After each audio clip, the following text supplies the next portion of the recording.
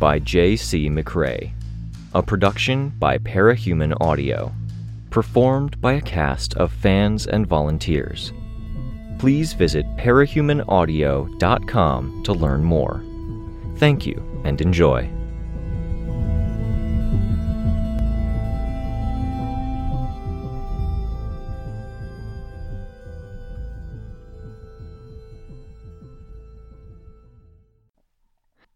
Arc 16, From Within, Chapter 4. What a shitty battlefield. Cold, snowy, tall buildings on either side, cars sitting bumper to bumper down every bit of road and street I could see, and people who had evacuated their cars gathered at the edges, in doorways, nooks, crannies, and building interiors. I kept up in the air and out of the way, flying across the street and turning around so I could watch them and keep an eye out for breakthrough as they advanced. I relocated as Damsel directed some of her people my way, Mockument, Gibbet, Hookline, and Sidepiece, then relocated again. She wanted to come after me, it was clear, but I was more mobile. I didn't mind being a distraction, if that's what it came to. The Huntsmen were heroes who had set up shop in the city outskirts, west of the area that was geographically approximate to where New York had been on Earth Bet. I could see them already, mostly hanging back and ensuring people were evacuated. Heroes with something of a vigilante edge, and that edge combined with their aesthetic of black costumes and hoods to make me think of Shadowstalker, to the extent I almost expected her to pop up among them. But they had a nature theme, and Shadowstalker didn't. And they were serious about their job, policing the park territories. Thing was, they were probably more corporate and business-driven than the likes of Azure.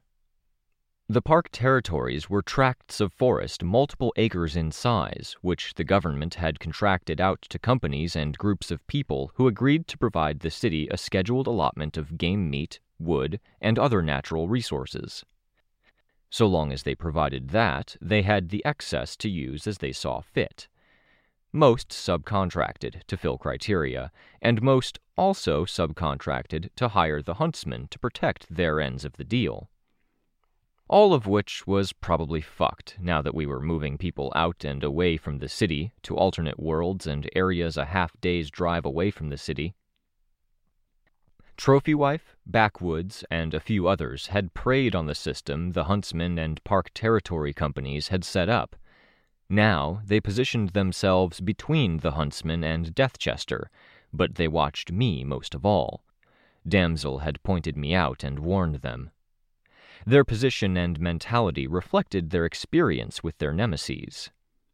Trophy Wife had a white fur coat with a trophy rack sweeping up from her back behind her head, with animal parts and what might have been human bits dangling from it. Very intimidating, regal, messed up. I could see why Ashley liked her. Backwoods had a gnarled wooden mask, black toque, black overalls, heavy boots, and a dark green canvas coat that looked like it had been liberally smeared with oil or black grease.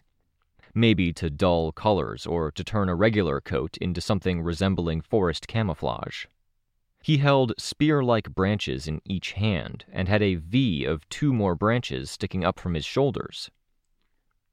Nailbiter and Hookline were the ones who had reacted most to Damsel's alert and walked on top of cars to get closer to me. Nailbiter had extended her limbs. Same principle as Trophy Wife putting herself closer to the Huntsman. Old grudges, and they had some sense of how to fight me, both in terms of what I was capable of and how that actually applied in the real world. Gibbet was sticking close to Hookline, I noted, despite being a member of Mockument and Torso's troop. She wore a truncated red noose around her neck, a black head covering that covered everything from the neck up, with a tear for the mouth that had been stitched up with red cloth, and tears around the eyes, which had been painted black, with red X's over the eyelids, and either contact lenses or a minor mutation that gave her actual eyeballs the same red X. She wore a long and heavy black coat that probably weighed as much as she did, with more stark red imagery embossed on it.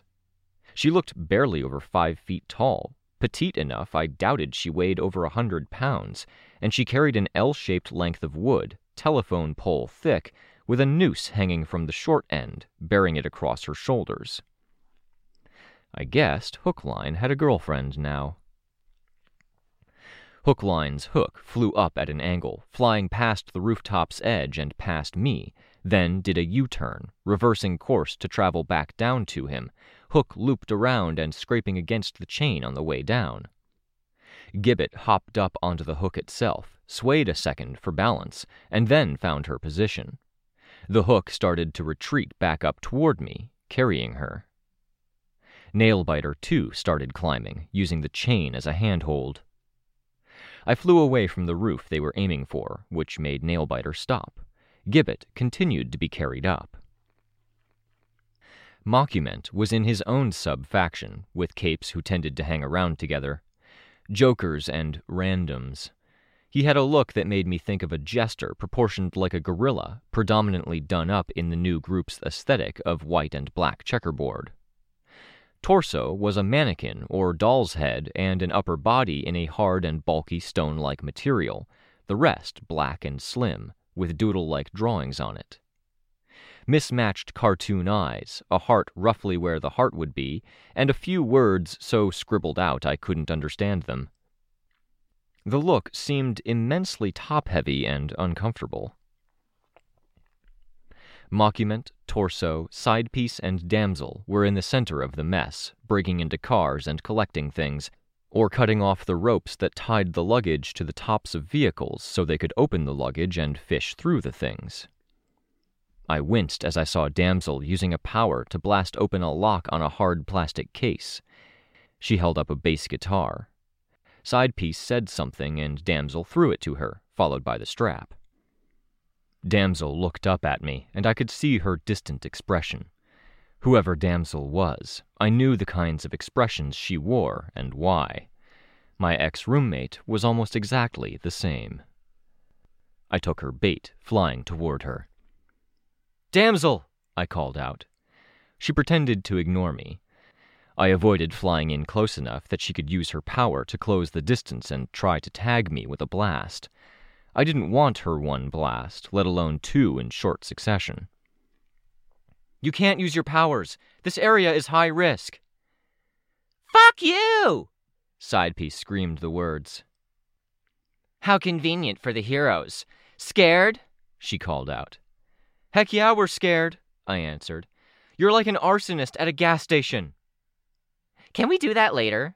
Sidepiece asked Damsel. Backwoods was using his power, too. He hurled his wooden spikes. They hit a car near the huntsman, and then exploded into a dozen more spikes, impaling the car from within.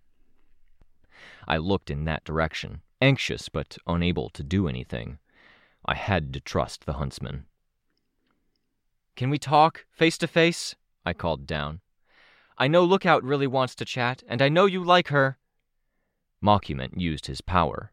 Hand held over the ground, then slowly lifted, raising up a pillar of pavement from the road. "Don't," I started.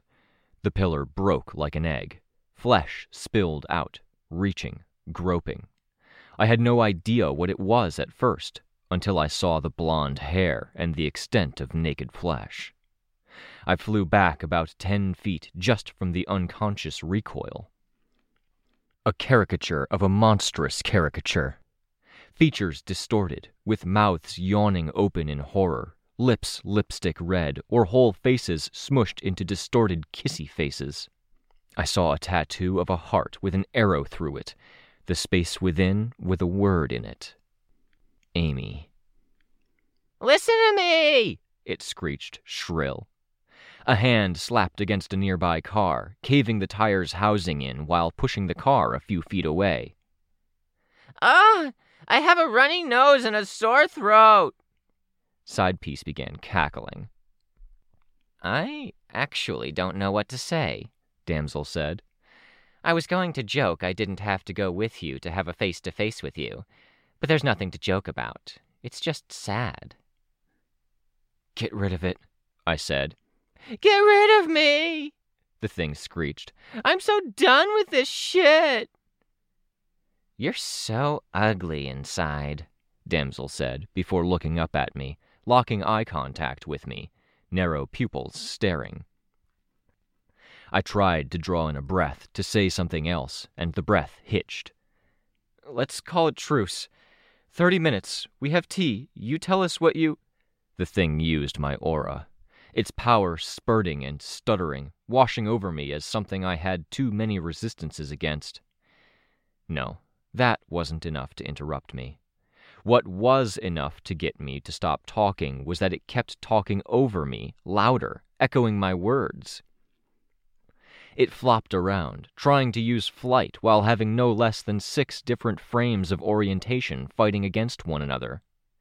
"Have some fucking tea! Tell us what you want!" Sidepiece fell over, laughing. I couldn't get distracted. We'd been told our presence helped the numbers. I'd work toward that. "Tell us what your demands are," I said. "If you guys back down and don't stir things up, we'll pay you off, strike deals, give you a territory. You picked the right time and place for this. You win." "Right time and place for this? Fuck! You win, we lose like we always do. Boo-hoo!" "Can we keep it?" Sidepiece asked. "You want a deal?" Damsel asked. "Truce?" "Yes!" The thing on the road screamed. "Let's shake on it," she said. Her eye contact didn't waver. Her clawed hand extended my way. I knew Ashley. I knew that she had her tells, and one of those tells was that she tended to go very still and quiet when poised for the attack. Swansong had done it with Beast of Burden. Before any outbursts, there was often a moment where she was more terse, quiet, as if something below the surface was simmering, and a part of her was trying to keep it from losing control by doing nothing. Which was ironically what I'd wanted her to do. "Stop ignoring me!" the caricature screamed. Sidepiece laughed every time it talked or tried to fly and hit a car instead, the laughter completely new each time. Torso and Mockument were hanging back, watching. For how ludicrous their costumes were and how Mockument's power worked, neither seemed to find much humor in this. Ashley stared me down, pupils narrowing and then disappearing entirely until her eyes were pure white. She wasn't trying to bluff.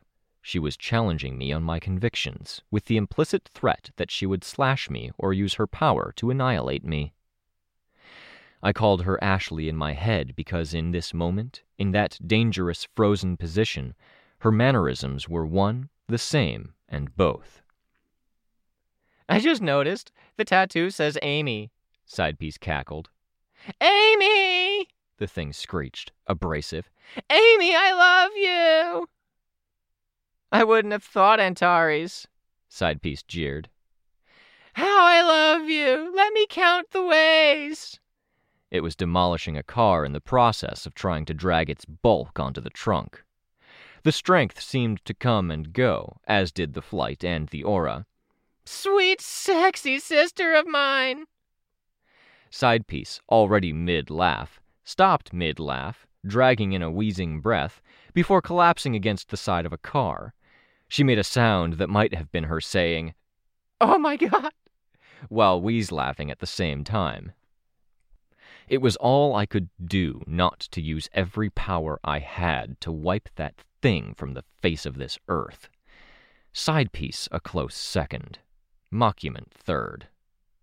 I shot Mockument a look that made it unambiguously clear what I was thinking. "No truce?" Damsel asked.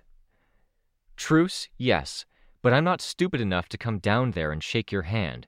Besides," I said. I pointed to the mask I wore on my lower face. "Cold." "You're cold?" the caricature asked. "I'm naked and I've got 10 different tits pressed against icy pavement and I'm also sick." "Yeah," Sidepiece called out. "Have some consideration, you pious sister fucking bitch." Those were the happiest days of my life, the caricature said. Because she forced me to be happy. But they were still the happiest. I might go back if I could. Things were simpler then. I had everything I wanted. Because she made herself the only thing I wanted. Oh, Side Piece said. Oh, that recontextualizes a lot. If you had an ounce of decency in you, you'd kill that thing right now, I said. I turned in the air to face Mockument and say, or unmake it, send it back to where it came. Side Piece retorted, if you had an ounce of decency, you wouldn't be a sister sexual and a sister romantic. You think you have the right to preach morality and tell us what to do? Hypocrite, sister fucker. I flew back another 10 or 20 feet, feeling a horrible kind of sadness welling in my upper chest to the point it hurt to breathe. Damsel had been planning something, and as I retreated, she lunged forward. She created a ball of power in one claw and a lateral blast in the other, as if to push the ball out my way. The ball unfurled, traveling a surprisingly long distance. If I hadn't been wary, that might have grazed me. My heart sank further, and I floated further back, staying relatively low to the ground. I couldn't get distracted. If nothing else, I had grown up around heroes. From the day I'd first started playing at being a hero, my parents had both been giving me tips, using some to manipulate me into doing homework or chores, because didn't a good hero need to be smart? If a heroine wouldn't keep her room clean, how could she keep a city free of crime? Tell that to Crystal. They'd hammered in situational awareness, a need to stay in control. I couldn't come here looking to keep power uses down and keep control over things, then turn around and use the full capacity of my strength on these guys. I couldn't provoke them or risk provoking them. I tried to tell myself that if I was at least getting them to stand down in this moment, if they were standing there laughing at me, at least they weren't using powers and threatening everything. Backwoods was still periodically using his power, lobbing stakes of wood that exploded into multi-pronged outgrowths of wooden spikes. Each time he pulled one from his shoulder, another grew out. I saw Gibbet and Hookline huddled together, his hand at her waist, their hips touching, his head bent down to talk to her while he kept one eye on me. His hook... I saw the line of it trailing down to the ground, and the slack seemed to run beneath cars. He saw me looking.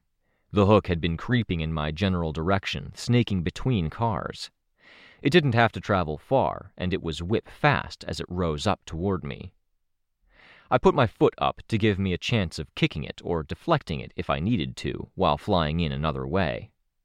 It wasn't necessary, and I managed to avoid it.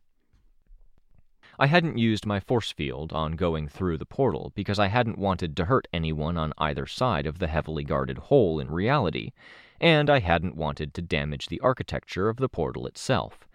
Now I acutely felt the lack.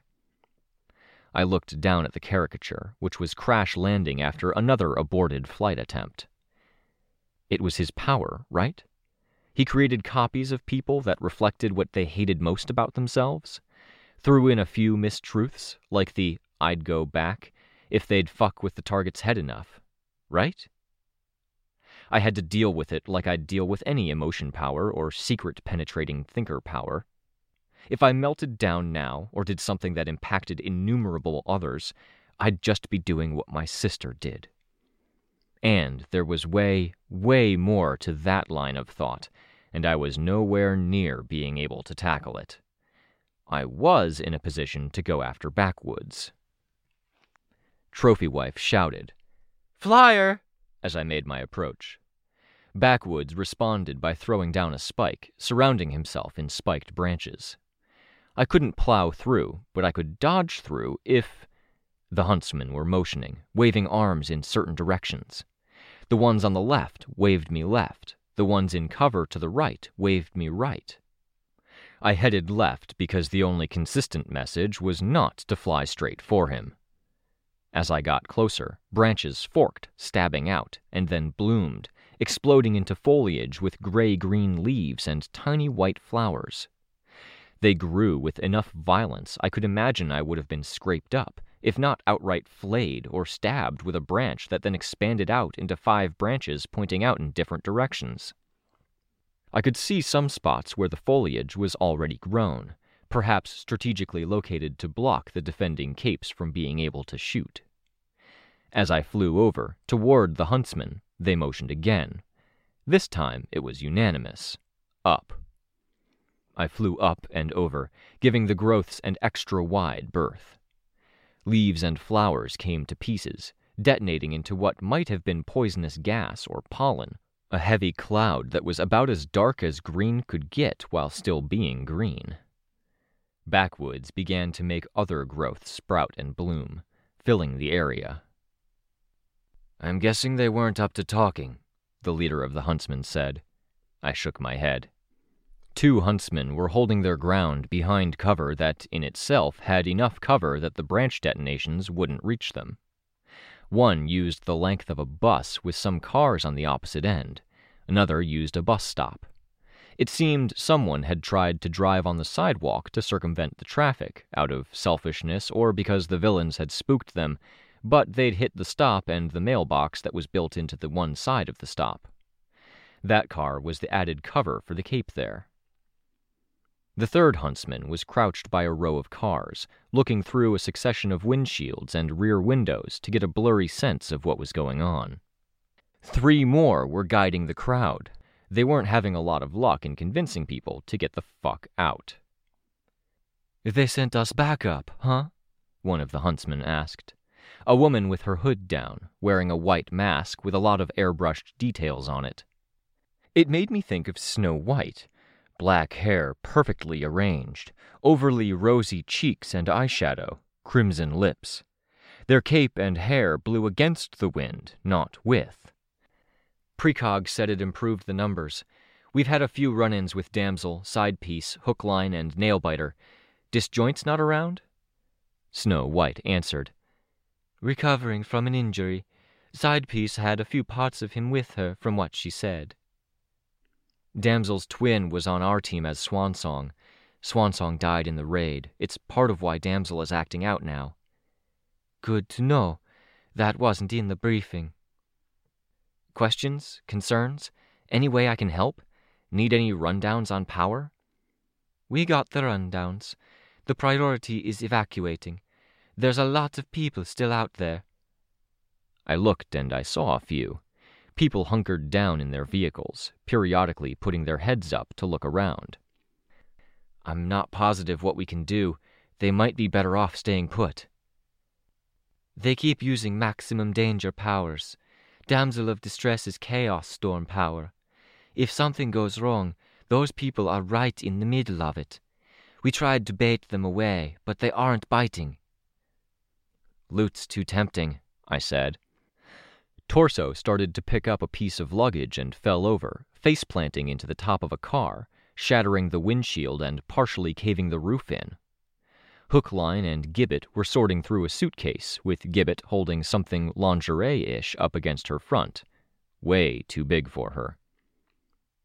Hookline, meanwhile, cracked open what might have been a jewelry box, going by the glitter as he emptied the contents into his hand.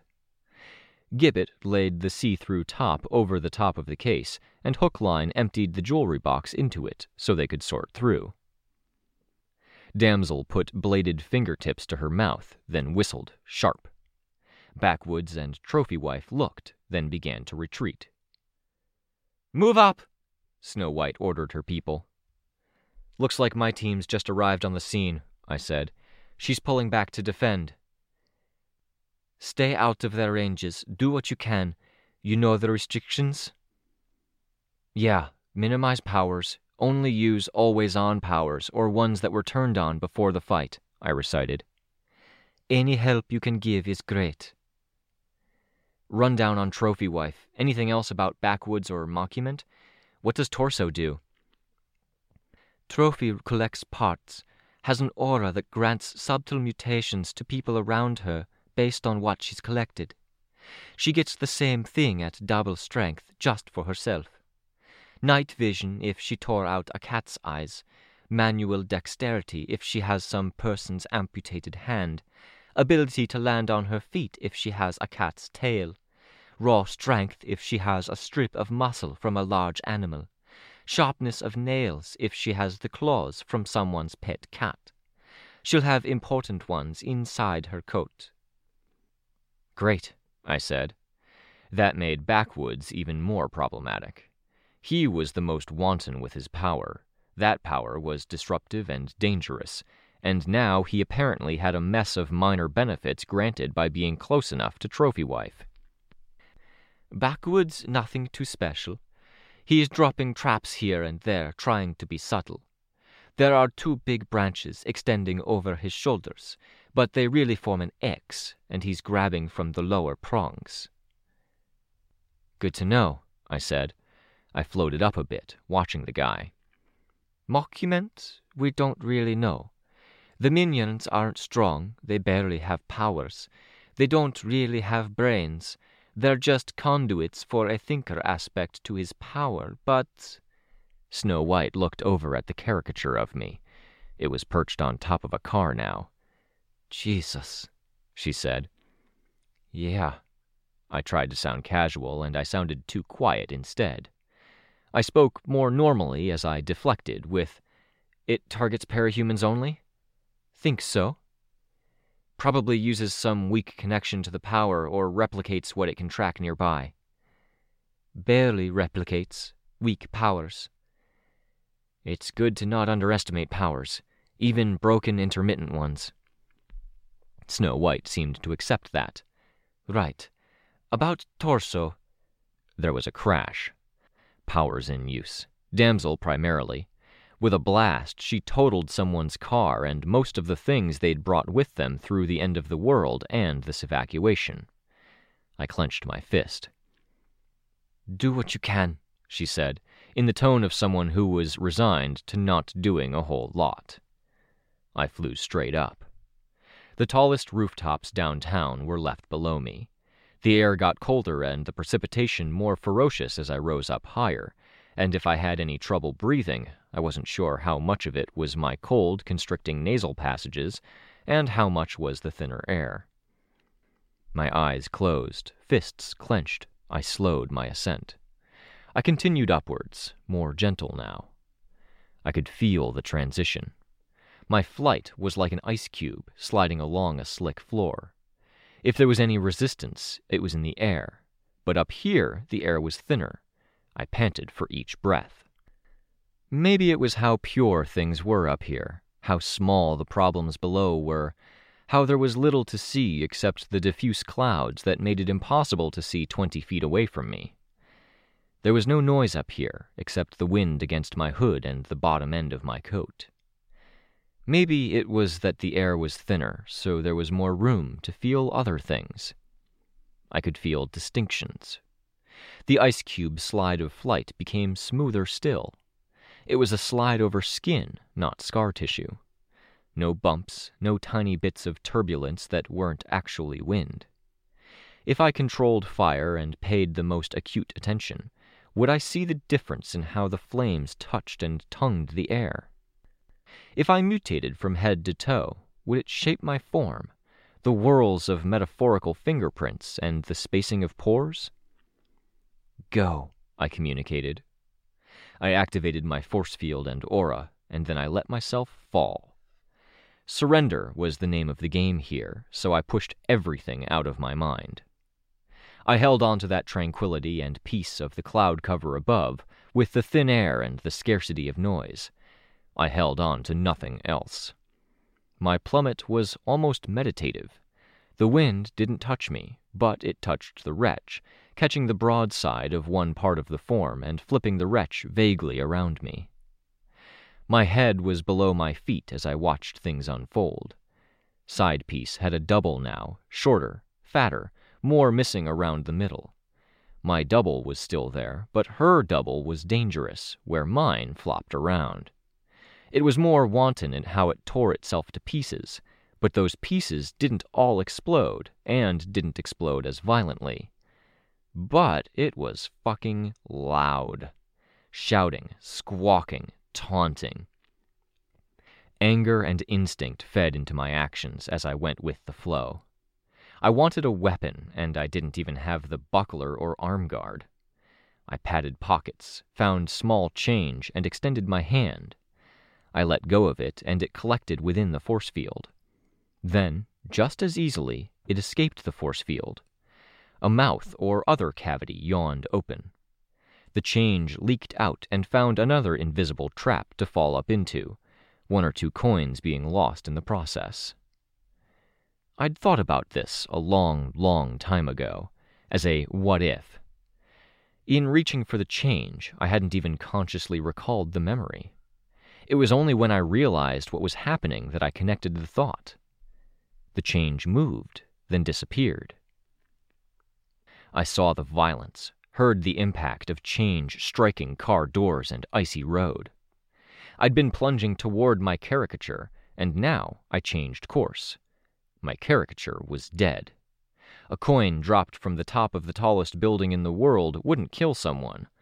A handful, thrown with the kind of strength and force that could lift trucks, had a treatment like a low-impact shotgun. Fuck the wretch, I thought, the thought punctuating the full collapse of her body onto the road. I blindsided Sidepiece's caricature, flying up close until the force field got a grip on her, then let the force field do its thing. All around that same area of the road, everything was transforming. Telephone pole-thick gallows were lurching and spearing up out of the ground, ropes snagging and pulling at my teammates' arms, legs, and, in Rain's case, neck. He slashed the rope twice before a full-body kick jerked it enough to trigger the silver lines. He dropped 10 feet to the ground. "Holy," Sidepiece said as I disengaged from her other self's remains. I reached for the Sidepiece caricature's lower rib, then hurled it at Gibbet, finishing the action before I fully realized I wasn't grabbing it with my hand. It hadn't been my idea, I was pretty sure. The rib detonated, more of a focused blast in 2 directions that seemed to punch through a nearby bit of metal construction fencing by the side of the road. The rattle of it knocked Gibbet from her perch atop the tallest and sturdiest of the gallows, and she fell into the darkness beneath a sea of structures that loomed over parked, dark, and snow-colored cars. Rain was cutting a piece off a car that had been demolished by one of the attackers. Tristan picked it up to use as a shield while beating a retreat. Most of the aggression was targeted in a way that meant he couldn't run or the flying bits might hit people at the very fringes of things, so he just ran straight for Sidepiece, trying to limit how far her power could reach or what she could do in the motions of her arm or reaching down. He began to bend the metal around. Sveta was almost at full capacity.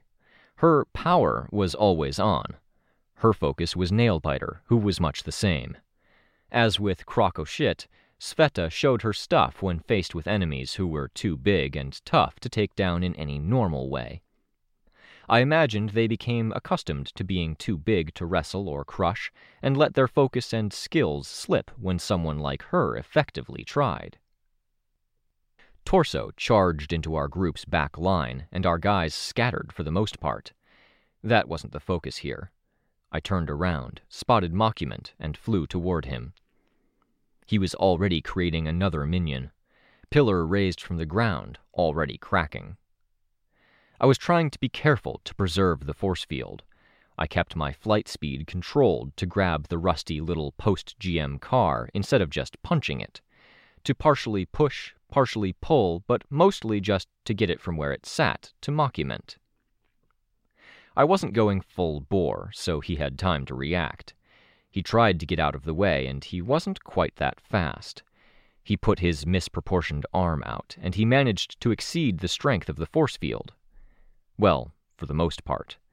The force field didn't get tired, and every fraction of a second that passed, Mockument was losing ground. But he did manage to bring feet up and out of the way, so being caught between 2 cars wouldn't sandwich and pulverize his legs. Flexible, strong, he had the ability to create minions and the ability to gather information from those minions because they reflected deeper things about the targets. I saw his eyes, and I saw the trick. Irises of a different shape beneath that jester mask. That would be Trophy Wife. I twisted around, saw her looking, and moved my hand, fingertips grazing a car's side view mirror. Multiple hands slammed the side of that car, indenting it a half-dozen times. In another time and circumstance, I would have berated the wretch. I would have cursed it out for the unnecessary property damage, for not doing quite as I wanted. But I was pissed, hurt, sad, sick, and a little door had opened before, back in teachers' headquarters. Once opened, it didn't close quite the right way again. Hands gripped the side mirror, and I twisted as the wretch did the same. The mirror was flung so fast I had trouble tracking it with my eyes. It hit Trophy Wife, hard, and flew off with enough speed still driving it that it shattered a car window, striking Ragged Side first. Trophy Wife was tough, and we'd hit her where the trophy rack was attached to her back. But that was a hit that would have been bone-breaking without the armor, if not purely lethal. Backwoods started to run to her side, but the huntsmen fired bows and crossbows, one using a net that was thrown at least 200 feet. Backwoods started producing more outgrowths to act as cover so he could get to his partner's side.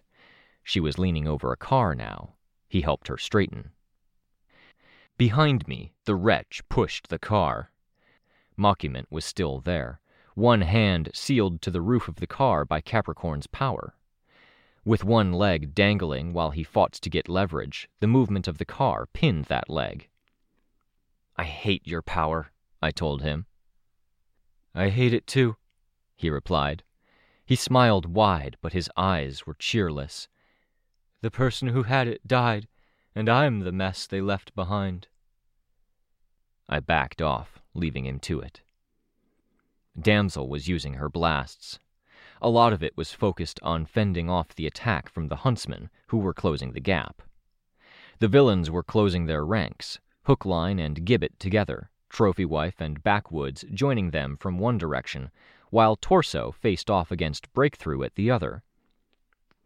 One of the huntsmen had a flyer power, a helmet with a cowl built in and a flame motif at the sides, and was flying near outcroppings, provoking them by stabbing at them with a glass spear, then flying away. The wall that was created was almost a barrier to the villains escaping. Except for Damsel, who blasted at the nearest one. "Idiots, imbeciles, incompetents! We finally get a good thing going and you can't do the most basic things!" She blasted again. That ugly feeling I'd felt free from in the clouds above was worse. Hookline's hook came around. I tried to dodge it or to catch it, and in that moment, the spell was broken. Training working against me. It was me acting, not the wretch, and the wretch in that moment wasn't as smooth or focused. The hook struck it, and I lost my force field. Damsel used her power again, a continuous burst used as a shield as another net was thrown. "No powers!" I shouted, top of my lungs. I dropped out of the sky and onto a car, the impact punctuating my shout. My throat felt tight from the cold and the recent high flying. Damsel blasted again. Not listening. "Damsel!" Lookout shouted. "You were supposed to stay back." Kenzie ran forward, into Torso, who was facing Capricorn and Rain, and pushed Torso out of her way, toppling him to the extent he face-planted. He couldn't get up on his own. She hopped onto his back for the extra height, then hollered, "Ashley!" Ashley stopped, hesitating. She flexed her claws, glaring, going very still. In the midst of that stillness, again, I saw mannerisms that were more swan song than damsel. Bleed, personality leakage. Followed by anger, recognition of what was going on.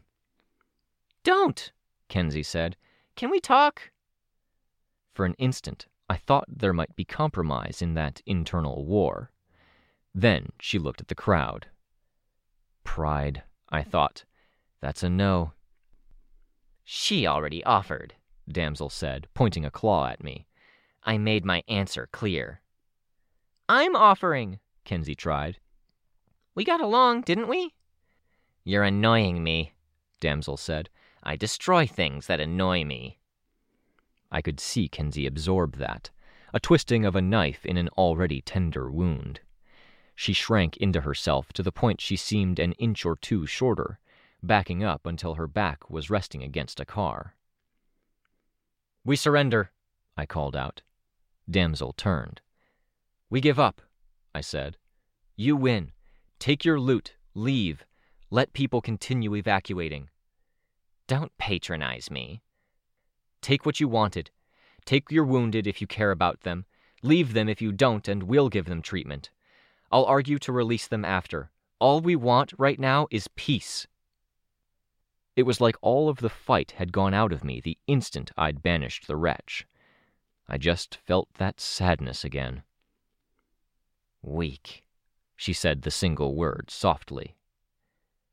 You're too strong, you're too dangerous, it's not worth it. I wanted to talk, Kenzie said.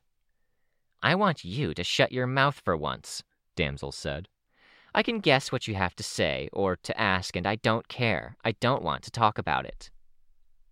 Trophy Wife said something, approaching by a few steps, when Damsel twisted, looking like she might lash out of a purely defensive, paranoid place. Go, was the last word Trophy Wife said, through the pounding in my ears. I motioned to Tristan, who walked over to where Sidepiece was. She'd broken free of the section of car roof and now lay slumped against a car. She took his hand without a fight and wobbled as she made her way toward the rest of Damsel's group. Mockument was over there too, but it took Backwood's help to support him. It didn't look like Damsel believed us, and I didn't fault her. The huntsmen only had 3 of their capes here. The rest were making a more concerted effort to get people clear. Technically, we were matched in number, or slightly ahead in numbers if we counted the members of Damsel's team that had been knocked out or hurt. But we were knocked out too. We didn't have our powers, or we had them and we weren't willing or able to use them. Lookout stepped off of Torso's back, and Snow White worked with Rain and Tristan to help the guy up. He fast-walked to catch up with his group. They had to weave through the cars and the outcroppings of Backwood's power, using the gaps created by Damsel's blasts earlier in the fight as a kind of path.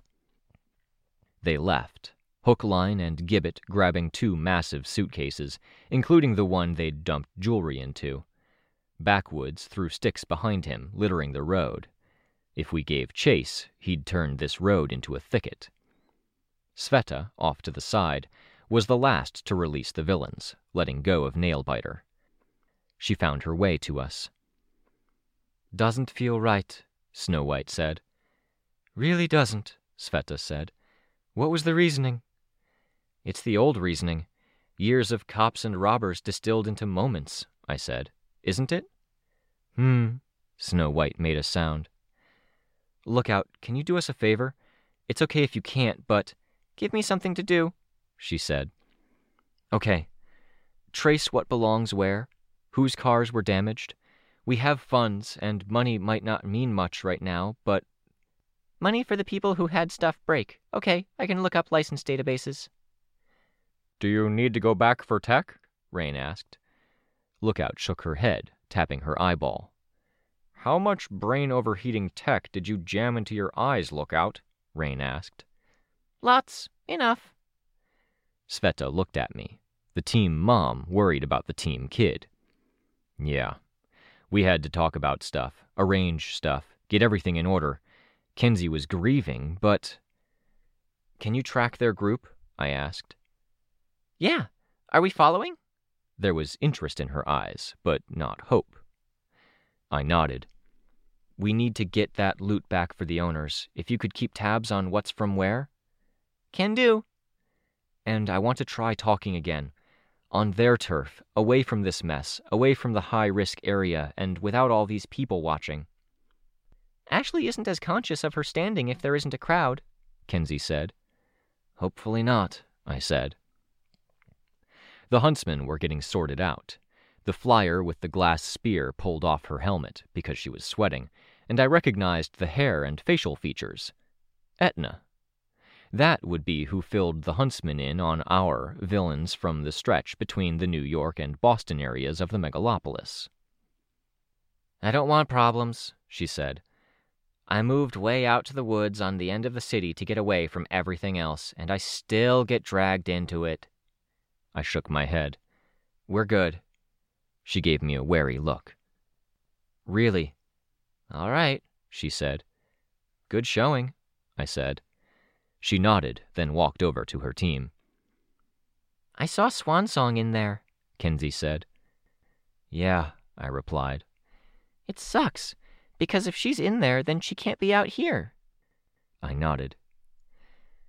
I'd rather nothing at all and a bit of hope or pretending than this. Agreed, I said. Yeah, absolutely.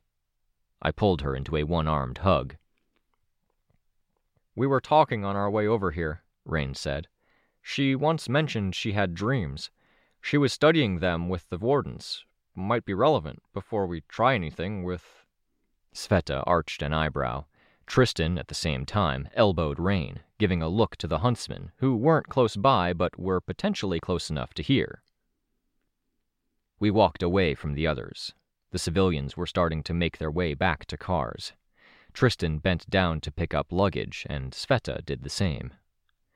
I was a little dizzy and fatigued, so I kept my work light, gathering things that had been knocked from luggage and boxes atop cars onto hoods and trunks, or the big things that had tumbled to the ground. Further discussion was delayed as people approached Tristan with questions. They left. Others approached. Then those people left. Traffic began to crawl forward at its glacial pace, slower and more awkward because of the damage, the pulverized cars, and the spiky outcroppings of wood that had to be navigated around. All accepted with resignation, or quiet glares in our direction. We'll talk about it, I said, when I was sure the coast was clear. After we talk to her. Because this situation, as it is untenable. If we're going to have to take the high road again, I don't want it to be because we're accepting more losses. We might as well take the highest road and decide things.